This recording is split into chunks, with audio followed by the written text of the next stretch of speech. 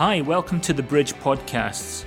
We hope you enjoy the following message. For more information on all that's happening at the Bridge Church, please visit www.bridge-church.com. Amen. I have just a short message for you this morning, just to share 5 things. So last week we began looking at the supernatural church, and I'd said that we would look at the purpose of signs and wonders. So I want to do that quickly this morning. Just look at the reason why signs and wonders are important. Amen. And if we go first of all to Isaiah chapter 8, verse 18. It says there, "Here am I and the children whom the Lord has given me. We are for signs and wonders in Israel from the Lord of hosts who dwells in Mount Zion." So we've got this scripture in Isaiah here who is saying, do you know what? We are totally for the miraculous power of God, signs and wonders to be at work here. Amen? Yes. If they come from the Lord of hosts who dwells in Mount Zion. We'll read a scripture in just a little while about a sorcerer,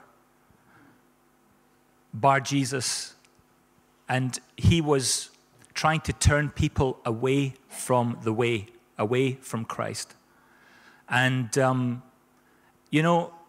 devil is also able to perform certain feats and things like that. So we in this church, when we say like last week, we have natural eyes and spiritual eyes. Our spiritual eyes have to be completely open to the fact that the supernatural works in the demonic realm and in the dark realm as well as in the kingdom of light. Amen. And it can become, this is why we need the Holy Spirit. We need wisdom. We need to know in the days ahead what is real. And I was actually listening to a conversation yesterday about the potential of artificial intelligence in the future. It's already able to write your essays and do a job application and all of these sort of things. And it can even take the form of a person and look like someone is really talking to you. If you didn't know this, you can have a little Google about it, and you'll start to see that companies are beginning to really perfect this technology. And if we are not discerning, we will not know what is real and what is fake. So we need to understand what is real. Amen. And so, with our spiritual eyes, we'll be able to tell these things. But anyway, back onto the signs and wonders. He's saying, Isaiah is saying, we are for signs and wonders. The last miracle, someone said, what was the last miracle that Jesus did? Well, Peter cut off a centurion's ear, and Jesus picked it up, and he put Malchus's ear back on. There you go, pal. There you go, you know. But that really wasn't the last miracle. Miracles are happening today.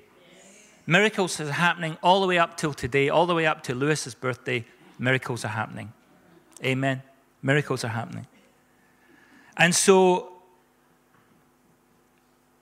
because of the cross, which in itself was a miracle, and the resurrection, which was also a miracle, miracles continue to this day. Signs and wonders continue. So number one, the purpose of signs and wonders. Signs and wonders give us infallible proof of the reality of Jesus Christ and his resurrection. And if the supporting scripture there is Acts 4, verse 33, it says, "With great power the apostles continued to testify to the resurrection of the Lord Jesus, and God's grace was so powerfully at work in them all." Amen. So the apostles are testifying to the resurrection of Jesus Christ. and God gave them his grace. They're going around talking about the resurrection. You know, sin was overcome at the cross, but the enemy was overcome at the resurrection. The enemy at the resurrection, it was final. You are kaput. Your days are numbered. Has anyone seen The Passion of the Christ?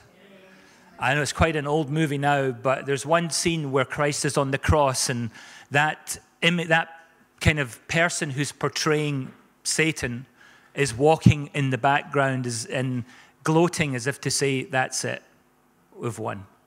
But then the resurrection happened. Amen. So signs and wonders give us proof that Jesus has been resurrected, because that resurrection power is yours. The same power that raised Jesus from the dead dwells in you. So that's the reality. And I want to say this morning that signs and wonders are intentional acts of God. They're not random. God doesn't do random. Everything, the miracles, the signs, and the wonders are intentional acts of God. And that is why when he says, for example, Haley, I've got somewhere for you to go. He knows where you're going, who you're going to see, and what you're going to do there. It's all very intentional. So when we hearken to the voice of the Holy Spirit and we let the Holy Spirit take us to wherever we need to be, God intentionally does a sign or a wonder there. Why does he do it in that place? Well, why would I go there? I've no business being there, because the people there the Holy Spirit is already at work. So when you just become the possibility, and then the opportunity's there, and then you speak and things change. Number 2, signs and wonders confirm the power and integrity of God's word by supernaturally meeting people's needs. Wherever you go, there's needs.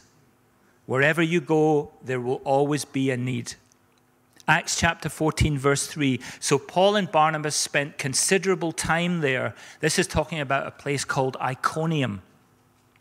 And they were speaking boldly for the Lord, who confirmed the message of his grace by enabling them to perform signs and wonders. Wow. The Lord confirmed the message by enabling them to perform signs and wonders. Isn't that amazing?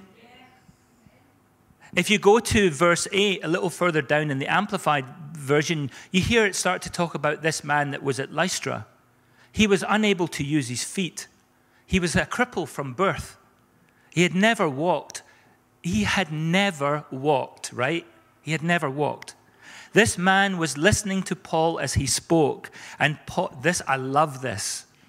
Paul looked intently at him and saw that he had faith to be healed. Paul checked him out, man. Paul looked intently at him, like as if you're looking into someone's soul, and to say, I can see that you have faith to be healed.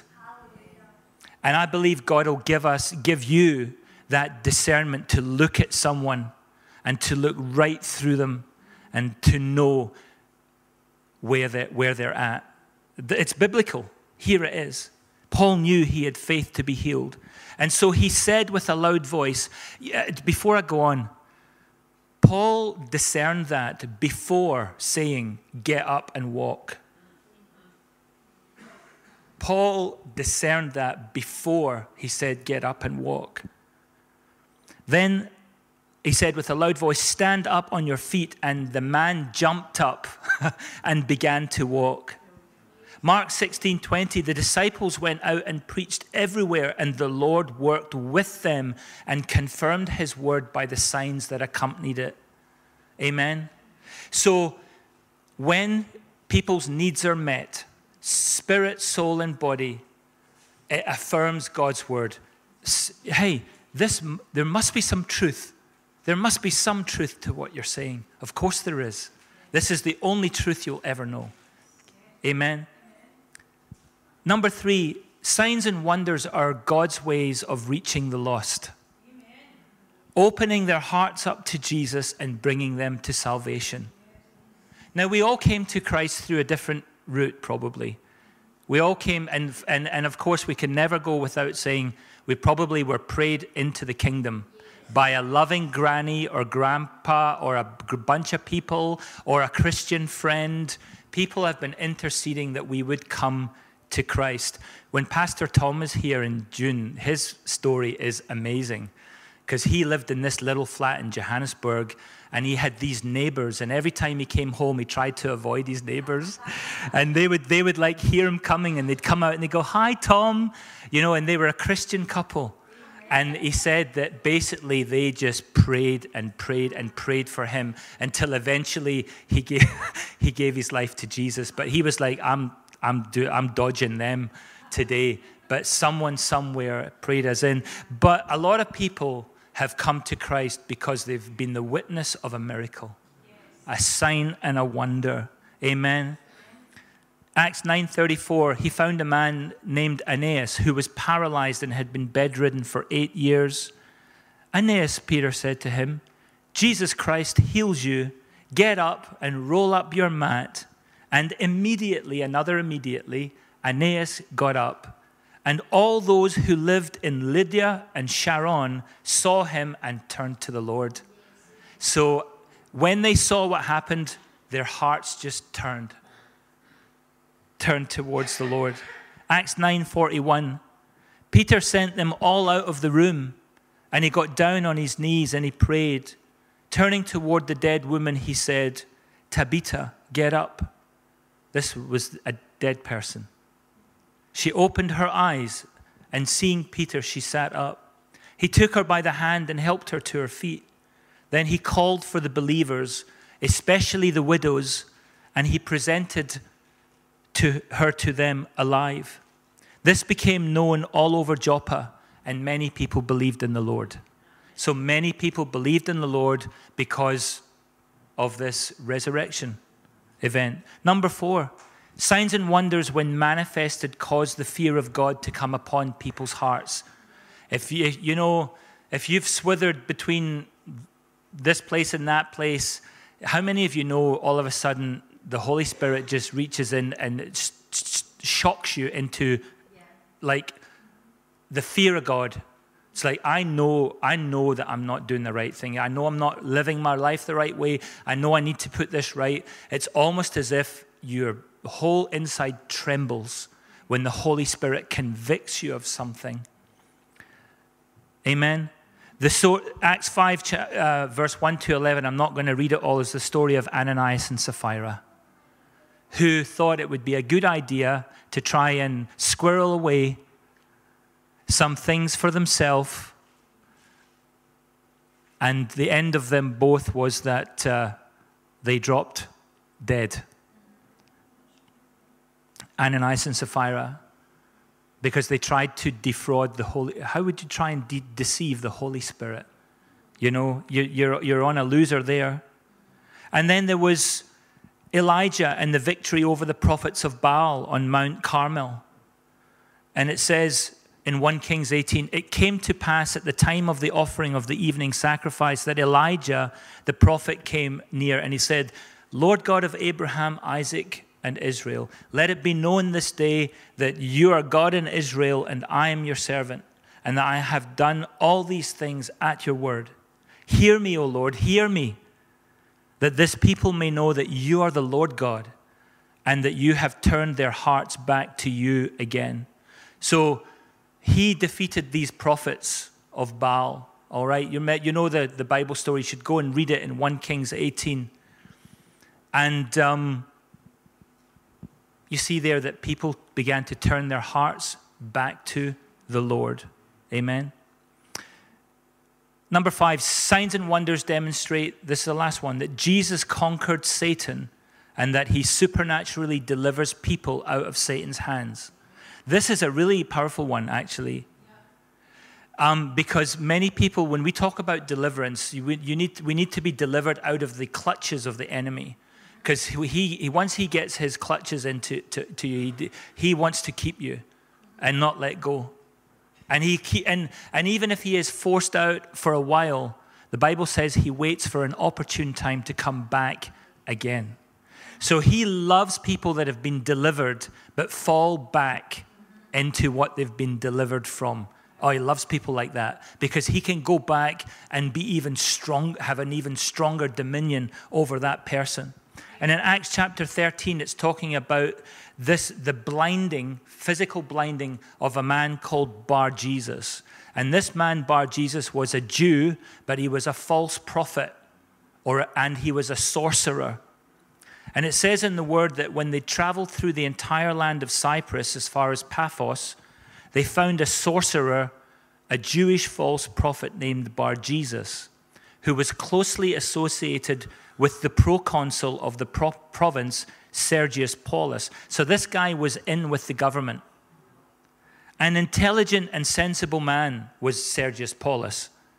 He called for Barnabas and Saul and wanted to hear the word of God concerning eternal salvation through faith in Christ. So here's this governor. He's beginning to get interested in Jesus. He wants to know about salvation. He wants to know about the way. But Elymas, that's another name for Bar-Jesus, Elymas the sorcerer opposed them, trying to turn the proconsul away from accepting the faith. Sneaky, sneaky. But Saul, who was also known as Paul, filled with the Holy Spirit and led by the Holy Spirit, I love this, looked steadily.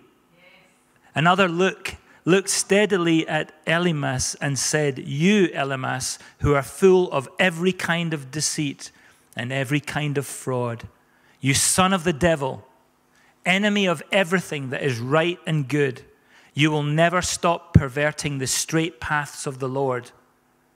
Now watch. The hand of the Lord is on you, and you will be blind. So blind that you will be unable to see the sun for a time." Immediately, another immediately, a sign and signs and wonders happening immediately. Immediately a mist and darkness fell upon him, and he groped around, seeking people to lead him by the hand. You can imagine him, "What's happened to me? Someone take me, and I can't see where I'm going."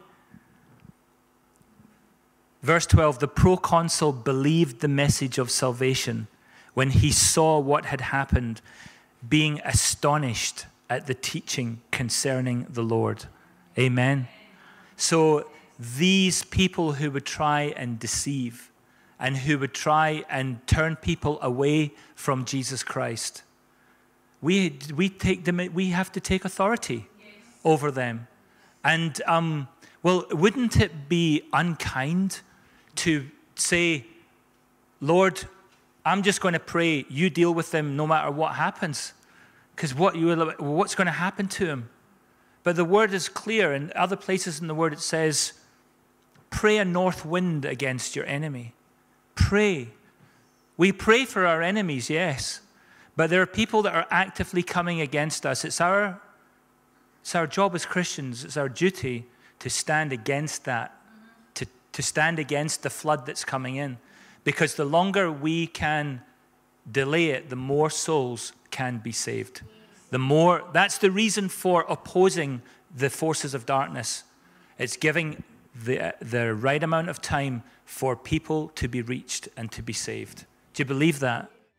Thanks for listening. Remember to visit our website, www.bridge-church.com, and connect with us via Facebook and Twitter.